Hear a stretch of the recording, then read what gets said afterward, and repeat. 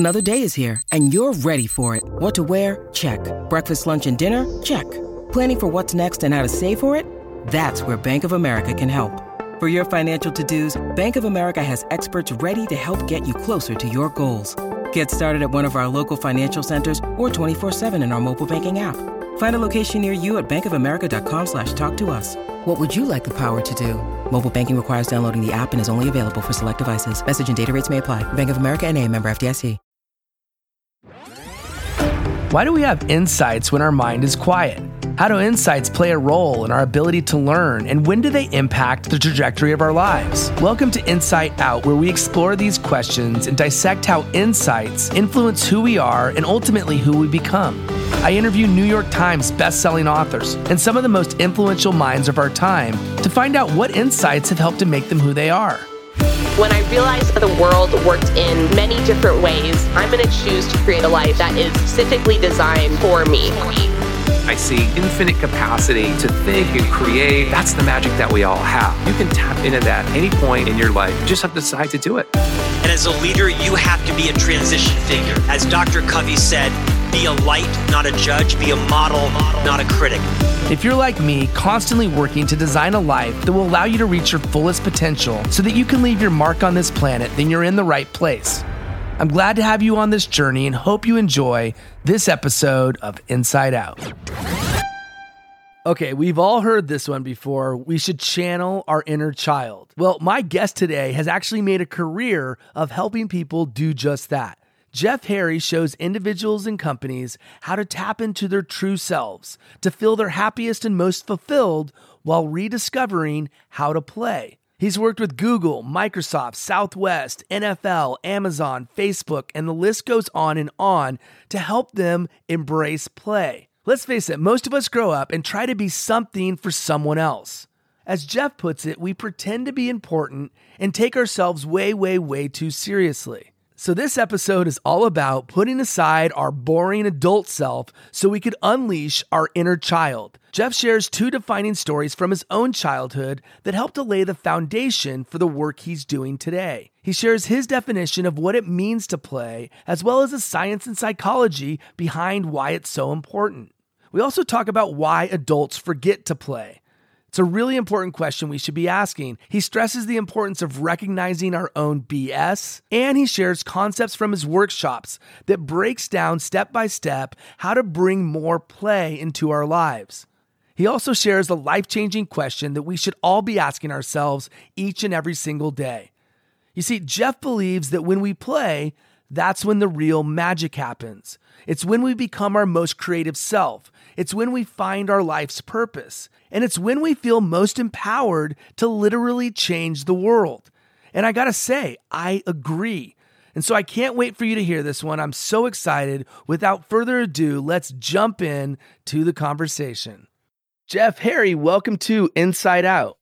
Hey, thanks so much for having me. I'm super excited. Man, I am pumped for this, and I can't wait to jump in. So I'm going to start by reading something, if you don't mind.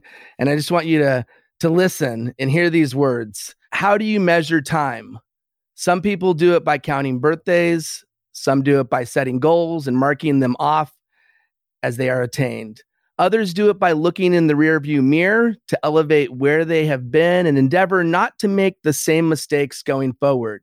No matter how you assess it, you have to conclude that time is precious and should not be wasted. Try to lead a helping hand to someone each day. Missed opportunities rarely come back. Do what you can today, for you are never sure of tomorrow. This does not mean you should be a workaholic. Take time to rest and reflect. You will reap great dividends in doing so. May God bless in your future endeavors. Always seek his invaluable assistance in all of your plans. Lovingly, and I'll let you finish it. Yeah, my dad. That was my dad. Wow, man. That's awesome. I've never had that read to me. At first, when you were reading it, I was like, "Oh, this guy sounds really smart. Who is this guy?" I was like, "Oh, wait a minute.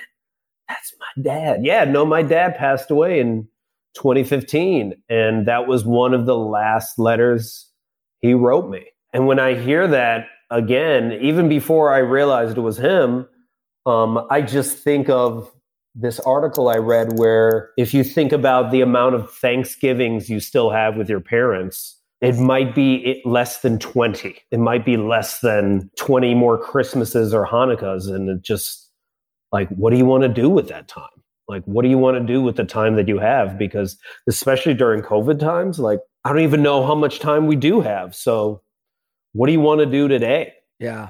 Thank you for letting me read that. I know it's probably a little emotional to hear it. And your story fascinates me. And I always take pride in going back and looking at the individual and understanding who they are and what made them who they are today. Part of what made you who you are today is a story you told about your frozen bangs with your hair mousse. So we're going to go back in time. I'm going to put on these glasses here.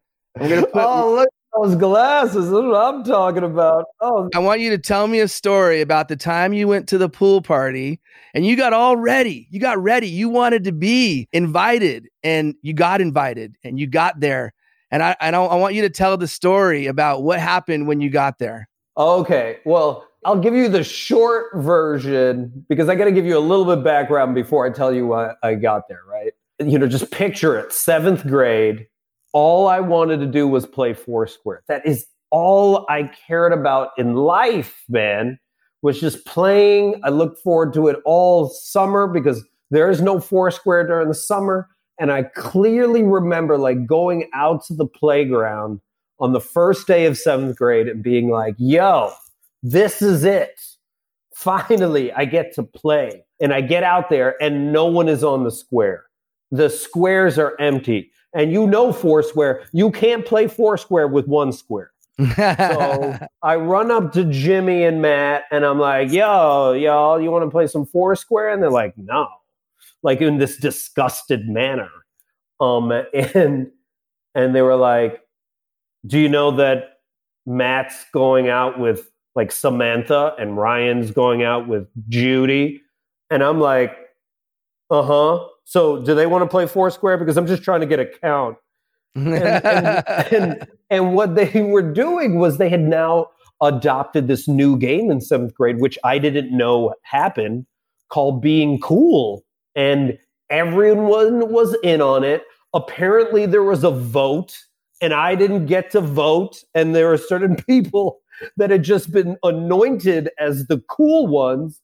And everyone else was trying to get to their level. So the bangs part is I was so desperate to be cool because no one was playing Foursquare with me. And after sitting for a few months and everyone ignoring me, I was just like, yo, okay.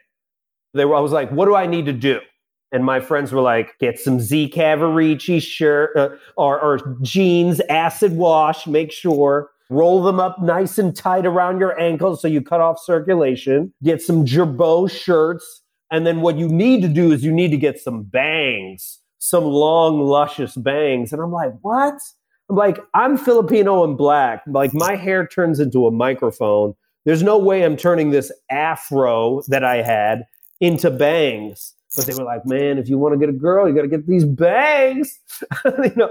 So I remember stealing my sister's Vidal Sassoon mousse or Paul Mitchell, whatever she had on the counter, and just shoving it all on my hair, like using up half the can and pushing my bangs down until they literally froze.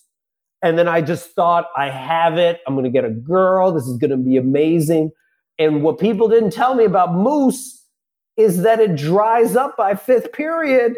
And those bangs turned into a raccoon's butt that's just emanating out of my forehead while I speak to women and being like, hello, ladies. How are you? Ladies. Just nothing. Getting nothing. So I'm doing all these things. I'm trying to get accepted. And then finally someone tells me about this pool party. And just like anyone is going to be there. I don't even know what that means. And then they said it was invite only. And I'm like, this is freaking 7th grade, man. Like, you got to be kidding me. So I remember begging Antonio and Joey Villagomez if they would take me. And they were like, maybe. And then I had to like courier. Remember those triangle notes? You know, I had to courier the triangle notes with their girlfriends and buy them lunch and do whatever I needed to do for 2 weeks so they would take me. And then finally it was the night of the party. And I'm going, right? And I'm in the car with Antonio and Joey, and I am singing to myself, like, gonna go to the party, going to the party, but like trying to act cool, but I'm so amped with my acid wash swim trunks from Cavaricci's. I don't even know if that company still exists. And I remember getting out of the car and doing that slow, cool walk and throwing that towel around my neck, being like, this is the greatest moment of my life. I'm going to the party of the century. And then I remember this scuffle that was happening in front. And at first I was just like, well, everyone's trying to get into this party, so no wonder. Right. Because it's the party of the year, right? And I remember seeing this guy, Ron, and this guy, like, I think Mark and somebody else that was there. And they're all black like me. And they're getting pushed by some of the people, some of the white kids that are there. And this guy turns them, and can I swear on this? Yeah, go for it. Someone just says, get the fuck out of here. We're not letting any niggers in this party. I just felt like a punch, just like a sledgehammer, like hit my gut. And like my like heart like sank to my spleen. And it was weird because I've never felt this feeling before, but I felt like water had like rushed up to my knees and then just froze. And I froze. And we were 20 feet away. And all of a sudden I was 5 feet away. And I was like, how did I even get here? And I'm like thinking like I'm a nigger. Like, are they going to let me in the party? Like, that's what I'm thinking. I'm just thinking like, I need to get in there. And I remember Antonio like turning to me and being like, come on, we'll be fine. And I'm like, no, you'll be fine. I'm going to be left out. Like, I don't even know how to get home from here. And I remember getting up to the front. They looked at Antonio, and then they looked at Joey, and they looked at me, and they were like, is he black? And then I didn't say a word. I was just silent. And then Antonio was just like, nah, he's Latino, which is clearly not true. And I'm just sitting there just like, ugh. And then they just nonchalantly let us in. And it was nothing to them. It was like a shrug of the shoulders. But for me, it was everything. It was everything. Like all my belonging, all my worth, all of that in the shrug of their shoulders. And I remember crossing the threshold and first feeling this like immense amount of relief.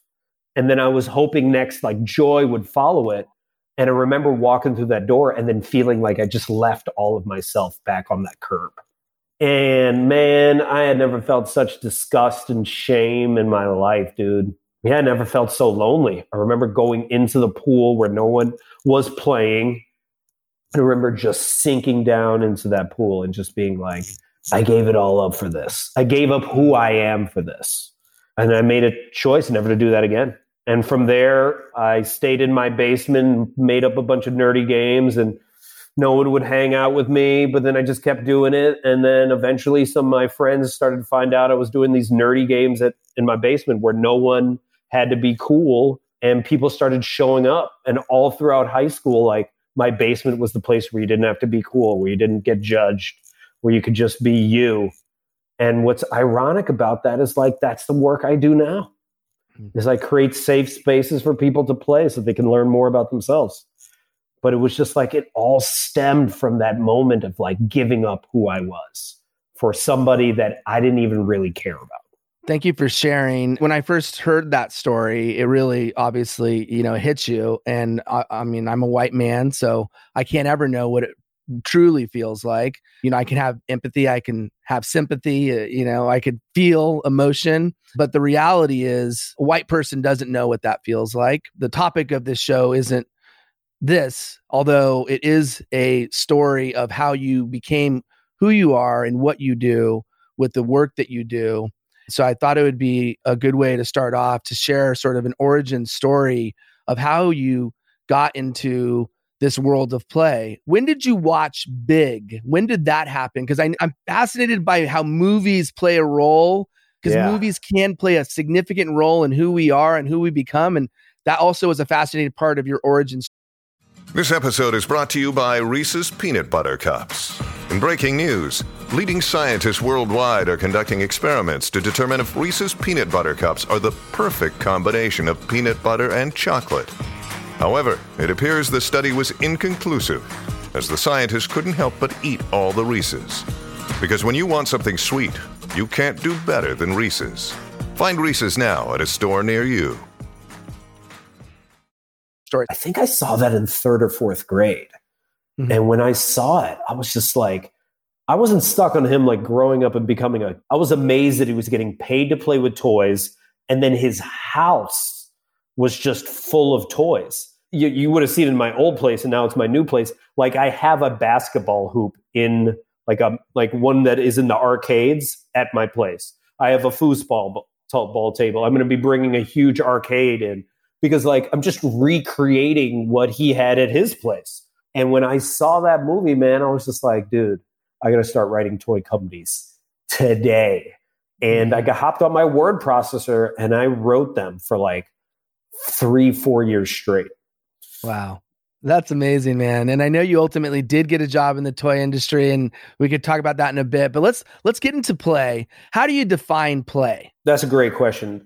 The way in which I define play is any joyful act where you are fully present in the moment, where you have let go of results. And that's a key part of like letting go of the results and just falling in love with the process.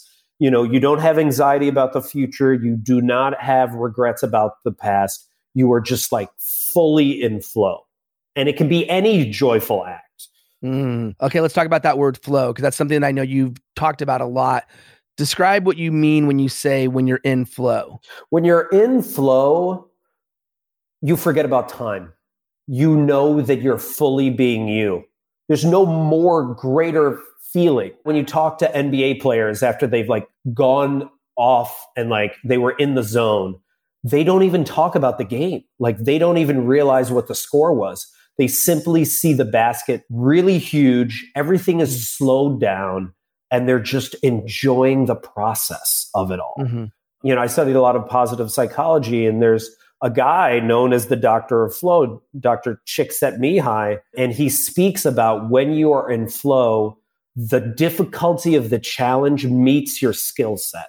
That's the exciting part, is you're reaching your full potential at that moment.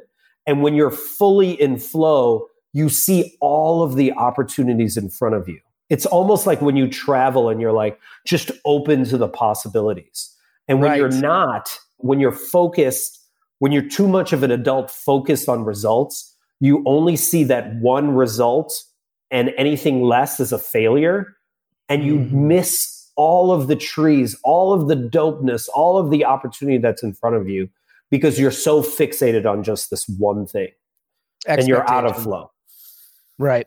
You set these expectations. You don't see yourself hitting them, or you're not hitting them. And therefore you're causing yourself to not allow yourself to have that state of flow, and where time is a non-factor. I want to talk a little bit about the psychology here, because you said positive psychology. What is some of the science behind play and how it can ultimately help us? There's any number of people, and we're going to talk about the corporate environment, like Jeff Bezos talks about the childlike mindset.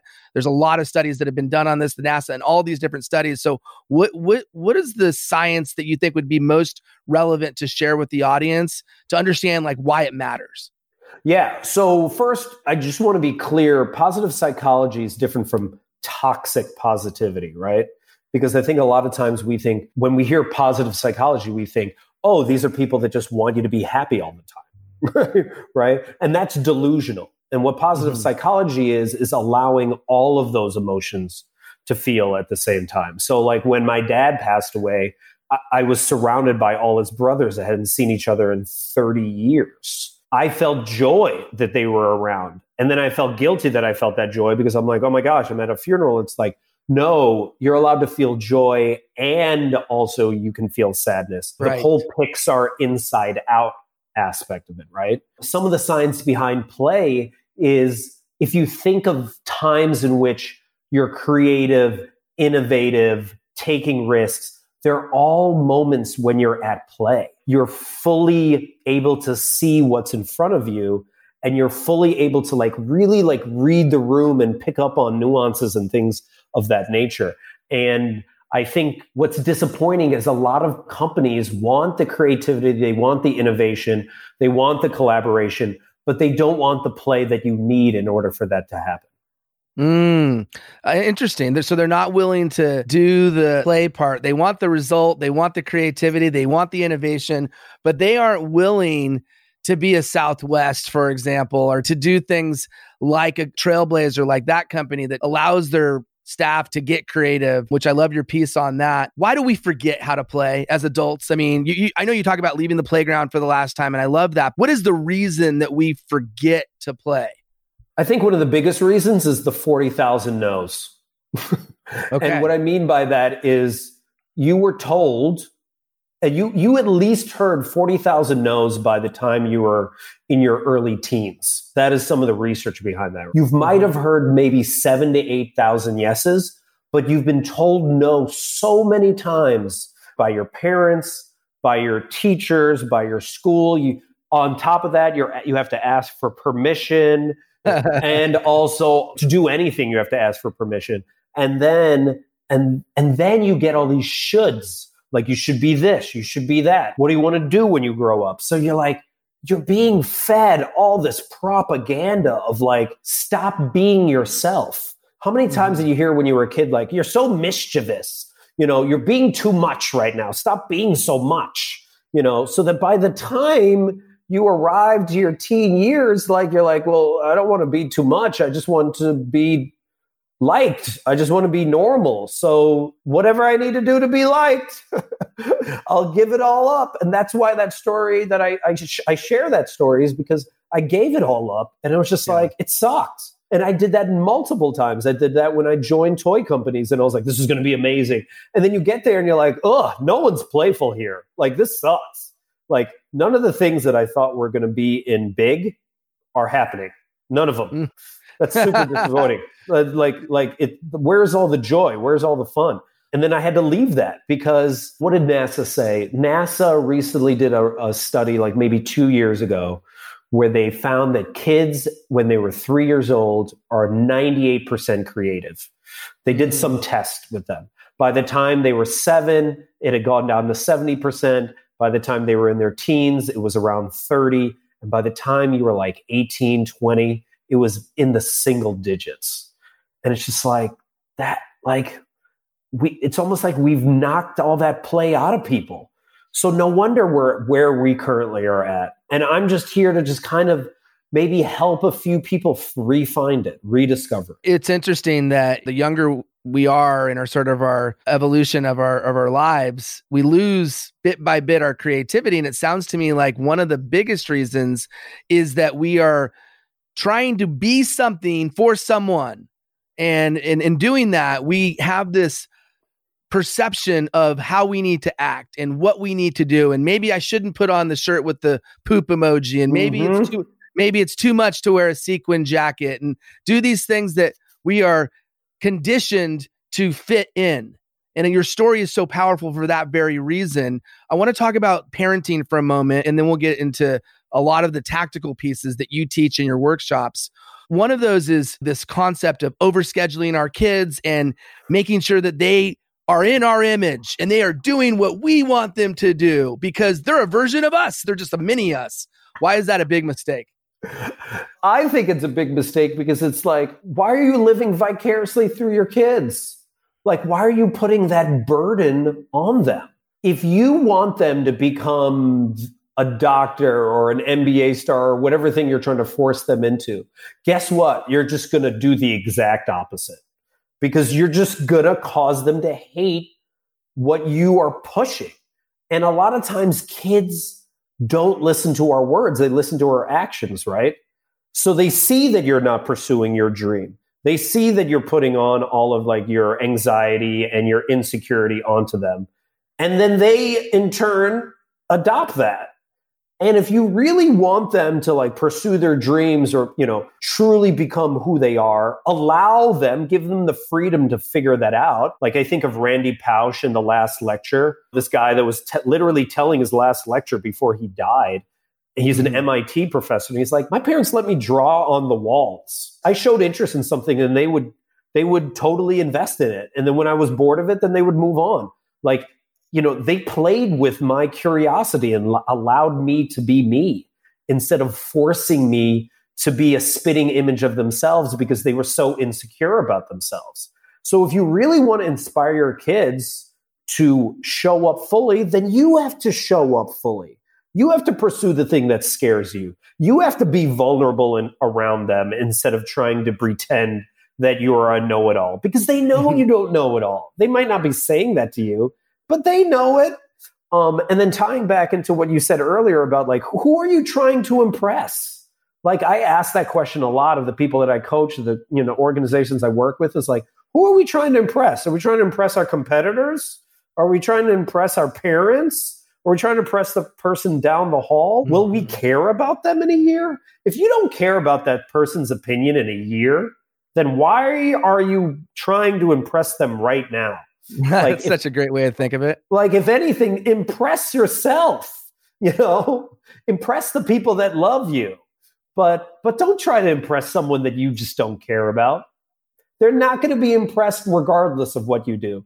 And by the way, most of the time, they're not even thinking about you. They're thinking about themselves. That's so true, man. We always get hung up with our, wrapped around the axle thinking about what others think of us when 99 times out of 100, they're oblivious to what we're doing. They're not thinking about us. And if they are, it's probably because their own insecurity. You talk about Ken Robinson and talk about the school and how school kills creativity in a lot of ways, because what we put at the top, math and sciences, and nothing wrong with that. But to a certain degree, we are, in his argument, is we are setting up our children to be future professors and to fit into this mold of what we think they should be as a result of scholastic achievement. When in reality, if you think about business and when you think about innovation and when you think about moving forward as a of a civilization, as a society and humanity, it comes from creativity. And so I know I'm preaching to the choir on this one, but I love that. And I always love to share that part of the Ken Robinson story when he talks about the girl that couldn't sit still in class, right? And this was like in the 70s, and people were like, oh yeah, you need to take her to a psychiatric ward. So they take her to a doctor because they're like, their parents are like, I'm not going to take them to the psychiatric ward, but I'll take her to a doctor. And the doctor listens to the kid and the parents, and then he has the parents step out of the room with him. And he just happens to turn on the radio before he leaves. And the parents are like, what's wrong with our daughter? And he's like, nothing's wrong with your daughter. He's like, look. And she's dancing. She's just dancing. And he's like, nothing's wrong with your daughter. You have a dancer. And from there, they invested all of their time and resources into her pursuing dance. And she ended up creating Cats, one of the most successful musicals of all time. How many other kids right now are taking ADHD medicine or being told to sit still or whatever it is, and they have some genius that they're supposed to birth, and we are crushing that? That just amazes me. Yeah, and that's why the work you're doing is so valuable. And you're featured in the New York Times article. One of the things that stood out in that piece is you talk about how adults spend a ton of time ruminating. I so agree with that. I wonder why is that? Why do we spend so much time in our head processing? Oh, should I did that differently, or talk to this person differently, or any number of things that we're overthinking? Why do we do this? And then the second part of the question is, how do we stop doing it? We do it because we've been trained to do it, right? Like if you look at most social media, or you just think about information, we ingest more information in a day than I think people used to ingest in an entire year back in like the 1950s, not even the 30s, like the 50s, even with TV back then. So we're already being inundated with so much information, and all that information is telling us, you suck. You're really bad. And the only thing that's going to get you better is if you buy this product right here. And this product is going to make you better. So it keeps telling us how bad we are. So then we start questioning our own instinct. Am I bad? Should I get a Swiffer? Should I join P90X? I'm not living my full life. You watch every infomercial, it might look like we are the saddest people in the world and just the dumbest people in the world. Right now, $5 billion goes to the weight loss industry every year. No one's losing weight. But there's a lot of money going into it. So we're constantly being told how horrible we are. And then on top of that, we haven't played in a while and no one is giving us permission to play. So you just being Billy, when you are just having fun and being like, I'm going to wear whatever I want to wear and be my full self, you are actually doing a service to so many of the people you interact with because you're giving permission for them to play, because you're the first through the wall, because you don't care what other people think, right? And it reminds me of this YouTube video. Everyone's got to Google this video of this guy who is just dancing at like a festival in Portland, and people are just mocking him for like 10 minutes. And then finally, these two people join him to mock him, by the way, not to dance with him, to mock him. But while they're dancing, they're like, oh man, I kind of like the vibe of this guy. And they're like enjoying it. And that causes two more people and then two more people. And by the way, they're at a music festival and everyone else is looking bored, mocking this guy, right? And then all of a sudden, after like 7 people show up, it turns into 50 and then 100. And then all of a sudden he has 300 people around him in less than a minute. And it was because he was willing to look stupid. He did not care what other people think. And he was just being his full nerdy self. Anyone listening to this that knows my background or that was part of the trainings that I put on at Tesla or Solar City know that I've shown that video to hundreds and hundreds of people, if not thousands at this point, because it really is a great example of how you can just be yourself, just do what you want. And it's an interesting point about the mocking, because those first early adopters, they were sort of mocking him, right? But what happens is, more and more people see it becomes normalized and then it becomes okay, which I think we got to get past this point where we feel a sense of inability to give ourselves permission to play, which, by the way, I see that as your book title, like Permission to Play, man. I could see it, man. If you haven't already thought of it yet, but I love some of the things that you highlight in not only your work, but in other interviews that I've listened to. One of those is the quote that you mentioned in one of your Medium articles, which is Elizabeth Gilbert quote about recognizing your own bullshit. Yeah. One last thing about that video. There's another video of that same guy that's 10 minutes long where they're laughing at him. And that's the part that is so fascinating to me about that. That's really interesting. Yeah. So I'll find that video. I'll send it to you. What I just loved is I recently was on this podcast called Project Woo Woo, where I had to embody Elizabeth Gilbert and be her for like an hour, which is super weird. But one of the most powerful thoughts that she shared was, I've never seen anyone go through personal transformation that hasn't got tired of their own bullshit. And my own bullshit most recently was, I don't have time to make videos. And then COVID hit and it was just like, hey, you don't have work. You're stuck at home. Like, yo, this is it. What are you going to do? And I was just on another podcast earlier and someone asked me what other ways in which you've had to call yourself on your own bullshit. And I thought of just when I remembered not leaving the comfortable job because I was just I'm not ready. I'm not ready to start my business. And how many times have we felt I'm not ready until I get this one thing. So I kept telling myself that. Or in the love department, I remember being oh, well, I don't want to be with anyone because, I don't want to hurt anyone's feelings, when clearly the bullshit was, I just didn't want to get hurt. And it took me a decade to get over that and just be yo, dude, get hurt. That's part of it. Because part of the hurt, there's also the joy that you get. That's the flip side of life. You have to have both. And I remember recently even being in an argument with a 9-year-old. It was so interesting because the 9-year-old was I don't want to feel sad. And I was like, but in order to feel, just because she didn't want to take a risk. She didn't want to go on like this trip because she was just like, well, what if like we can't go? And then I'll be super disappointed. And it was just like, yeah, that's a possibility. What if I don't, I'm buying this thing from the slot machine, like the candy machine, and I want this certain thing. And then I get disappointed. It's just like, yeah, that's part of it. It's going to suck.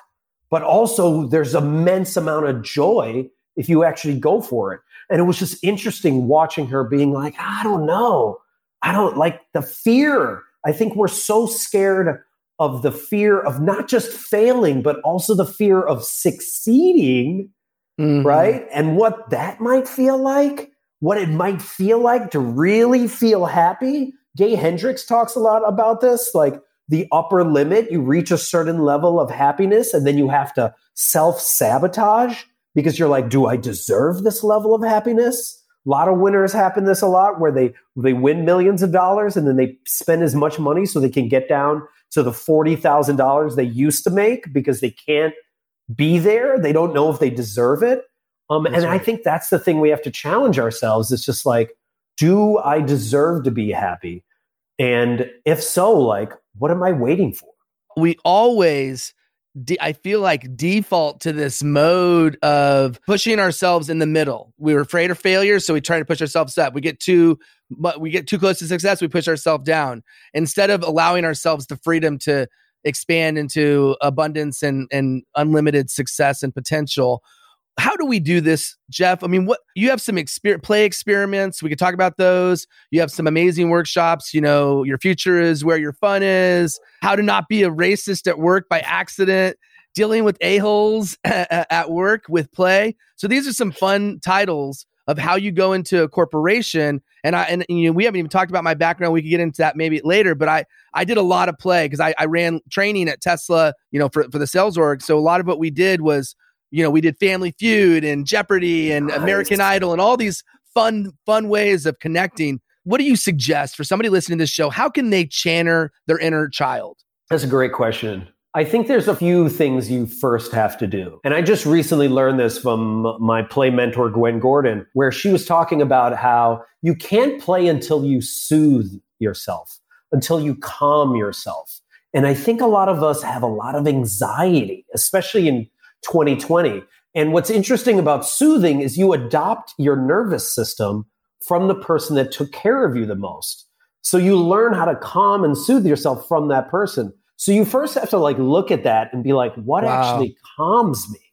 That's what deep. Actually grounds me, right?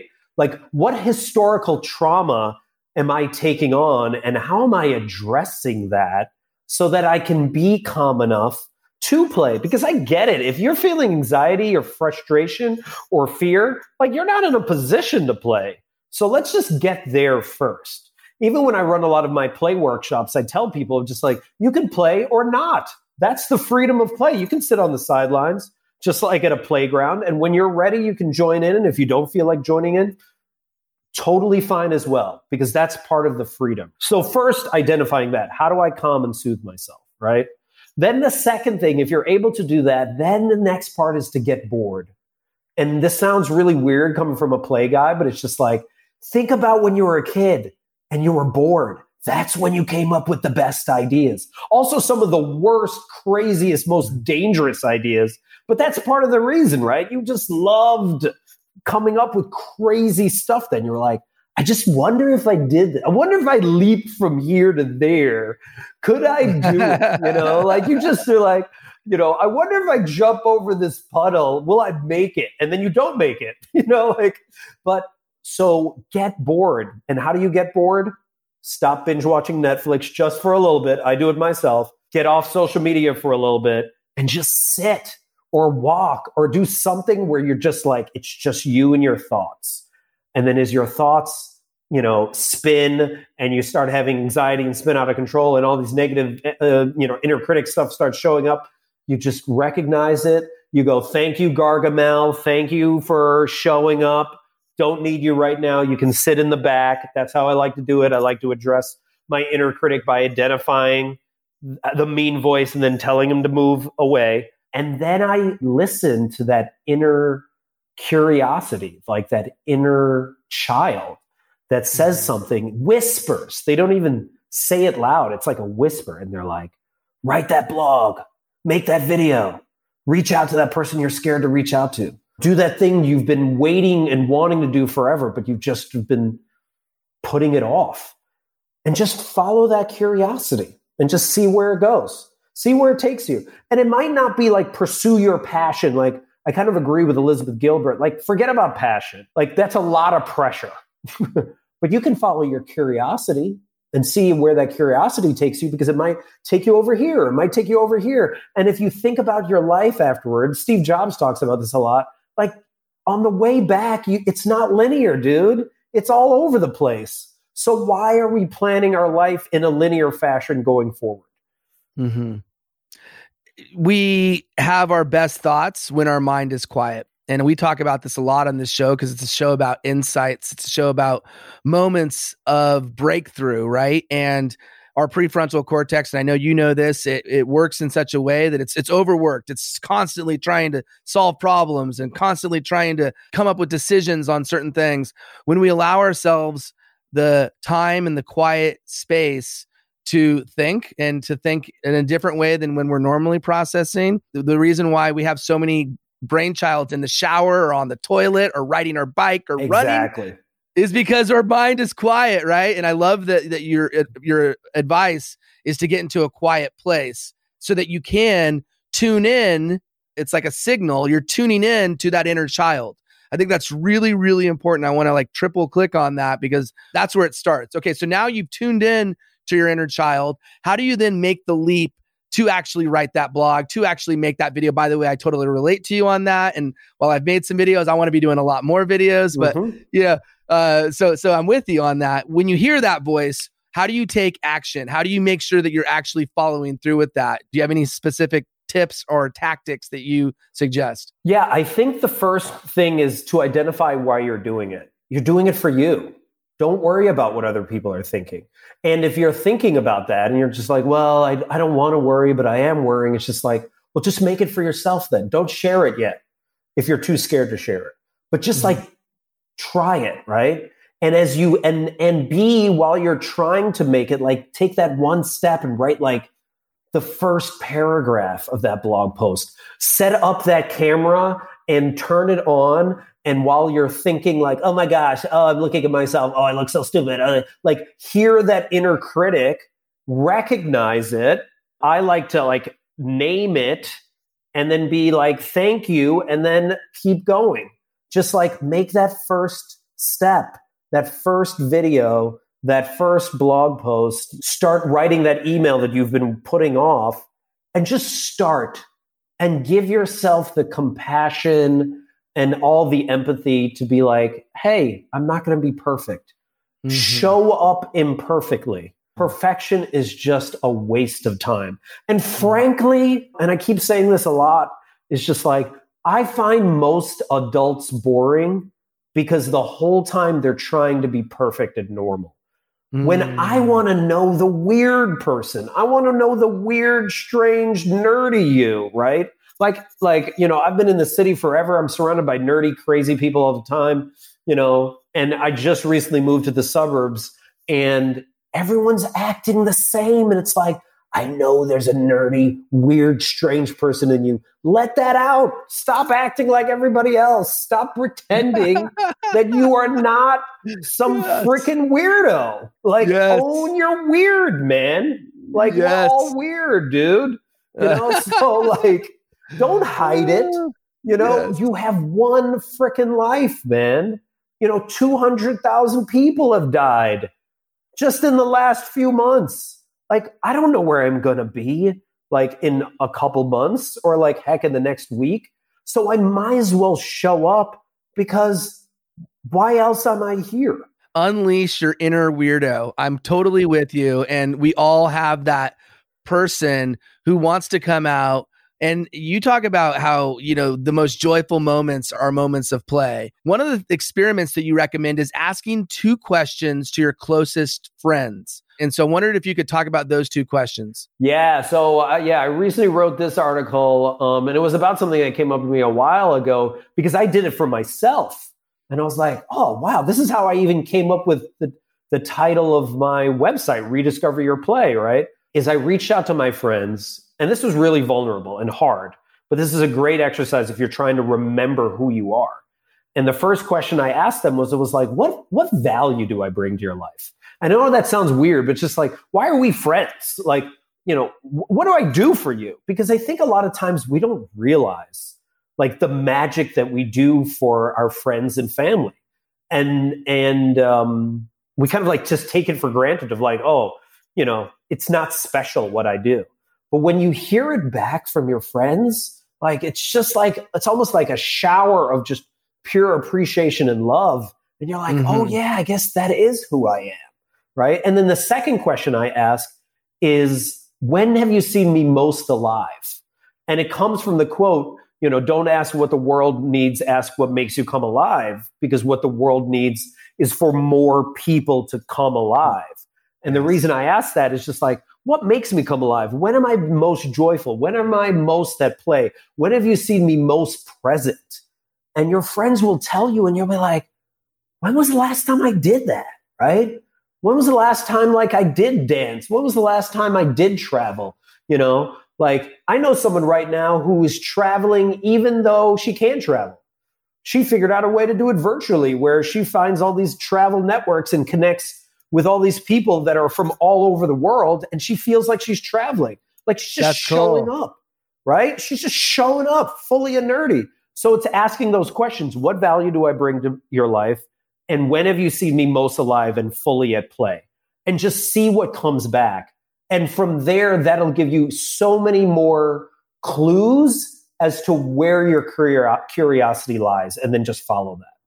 Okay, so I love that you ended in that way, because the question I was thinking is, how do you then follow your curiosity? What are the ways, if you're going to unearth all of this incredible information from the people that know you best, how do you then take that, synthesize it, and use it to follow your curiosity? So I think let's do a tangible example, right? Someone's just like, I love how you make people feel safe. I love how you make people feel like connected to who they are. And then I was like, oh, that's really interesting, And then someone's like, and also you're just super playful about it. I was like, okay, so I'm helping to connect people. I'm playing. I'm helping them figure stuff out. Oh, I'm helping them rediscover themselves, rediscover their child, rediscover your play. Like, you just kind of just play and start connecting the dots. You can even ask your friends, like, look at this list of all these things. I even have this other play exercise I tell people, where you have a play brainstorm with your friends. And you can do this over mimosas, by the way, which sometimes makes it even more lovely. Chocolate, weed, or however you want to get down, whatever you do, right? Whatever thing that makes you happy. But you even can do this virtually, where you go, I don't play enough. You bring all your friends on virtually, you go, I don't play enough. When have you seen me most fully playful? And they just start saying all these things to you. And you write them all down, every single idea that they have. Oh, you could do this. Oh, you could do that. One thing I do with my colleague Lauren Yee in our Your Future is Where Your Fun Is workshop is we actually have people explore what they used to do as a kid. And then we have them break down their play values based off that. I love to connect board games and make them into this epic long board game of Mousetrap, Candyland, Chutes and Ladders, Monopoly, Clue, all the way down. Then I would force my sisters to play it. They hated it, but whatever. What were my values? What were those core play values? Creativity, connection, and creating an experience. I take those play values and then I would share them with my friends, and we would just brainstorm a bunch of ideas that tie into those values. You make this massive list, or as Lauren says, this idea piñata, and then you look at the list and you circle the one that most resonates with you. And then you turn to your friends and you go, help me help me make this a reality. And then you just go from there. I love play values and identifying those. Just to be clear, those are the things that as you reflect and you look back at when you were playing, the things that you like doing the most, the things that really represent your play style and your passion and love of play. Am I right in understanding? Exactly. It's breaking down, why did I love to make forts? Why did I love doing sardines where you pack in, it's flip, reverse hide and seek? Like, what is it about that play that was so fun for me? Because, sometimes you might even have to do the whole play thing like you did when you were a kid. Go play hide and seek as an adult with a bunch of other adults. It's freaking amazing, by the way, but, when you do that, you might then realize like, oh, this is what I love about this. How can I now attach this to the work that I do now? Because you can definitely see that happening with the people that are really in flow now. They are connecting it to something they did when they were a kid. Well, one of the things that you highlight is a question that your friend asks on a daily basis about. So can you share that as we wrap up here? Can you share that question? Absolutely. So my friend Desiree, who was living the van life, she was traveling all over the world, and now she lives in a van and drives around. She doesn't live down by the river. She actually travels wherever she wants, right? She would start her day where if something good happened, she would then ask herself, how can it get any better than this? And she doesn't ask it from a place of wanting and needing, but more from that curious place of ooh, how can it get any better than this? Someone just, I just parked my van, and then someone, I slept in my van that night, and then someone knocked on my van and was just like, hey, you want breakfast? We just made breakfast over here. We're at the camping grounds. She's like, sweet, how can it get any better than this? Then she's hanging out with them, and they're like, yeah, we're thinking about going to the beach later. Sweet, how can it get any better than this? Then they're at the beach, and then she meets someone freaking amazing that she falls in love with. How can it get any better than this? Following that momentum and positively priming your mind to look for what's good in the world and what's possible can create an entire different day. And frankly, maybe change your entire life. Stacking positivity. I love that. Last question. Who are the people and leaders, companies, individuals that are doing this right? I mentioned Southwest earlier, but who are some great examples? I mentioned Jeff Bezos. Who are the ones where you're looking at the overall landscape, and it doesn't have to be in a corporate setting. It could be anyone that are great examples, and why are they great examples? I believe Zappos is doing a really good job in regards to their culture and really connecting and allowing their employees to play. That has been really impressive. There's a guy named Kevin Carroll who used to be the creative catalyst for Nike. And he is phenomenal. He wrote a book called The Red Rubber Ball, which is all about how this red rubber ball saved his life. Just such an amazing story. You need to check him out. And he now works with a lot of organizations, and he shows them how to let go of the result and focus on the process. And he was the one that put me on to the whole concept of your future is where your fun is, in the idea of where people are having fun, that is the future. And if your company is not having fun, if your company is full of anxiety, stressed out all the time, you're the next Blockbuster.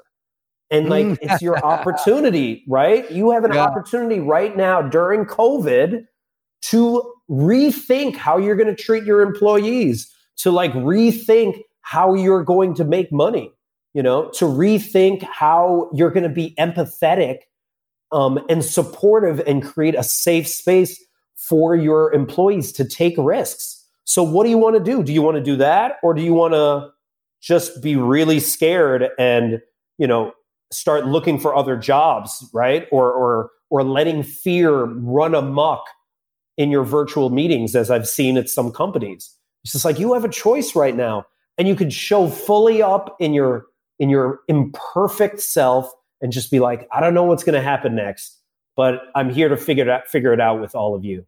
And you will gain so much more respect, and people will work hard for you, dude, and they will find their flow, and y'all will create something amazing. You really will. Jeff, so grateful for you coming on the show, bringing your passion, your enthusiasm, your incredible insights when it comes to why play matters. You can find Jeff at rediscoveryourplay.com. And you can also find him on TikTok. If you want to get a good laugh, go check out his TikTok videos. There's some awesome ones. The handle is Jeff Harry Plays. He has that same handle at Twitter, Instagram, and Medium. You can find him on YouTube. You can find him like I did on LinkedIn. Again, Jeff Harry Plays. Where else can they find you, and what did I miss? Bring us up. I think you caught it all, man. That was amazing. I could have done it better myself. Right on, man. Any final words before we wrap up? Yeah, I always love doing this, man. You remember Good Will Hunting, right? Yeah, of course. And I just got to Good Will hunt your listeners. We all remember that part at the very end, right? Ben Affleck sitting with Matt Damon at the construction site.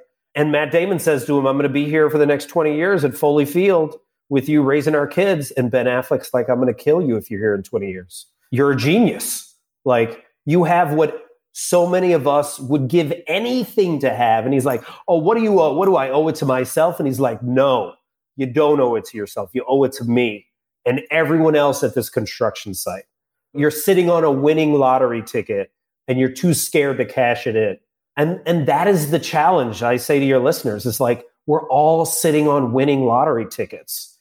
Like, it's time. If there's any time, it's now, right? And not only are you doing this for you, but there is somebody, just like in that dance video earlier, that is waiting for you to show up so they can show up, so they can dance, so they can fully show up. Time to show up.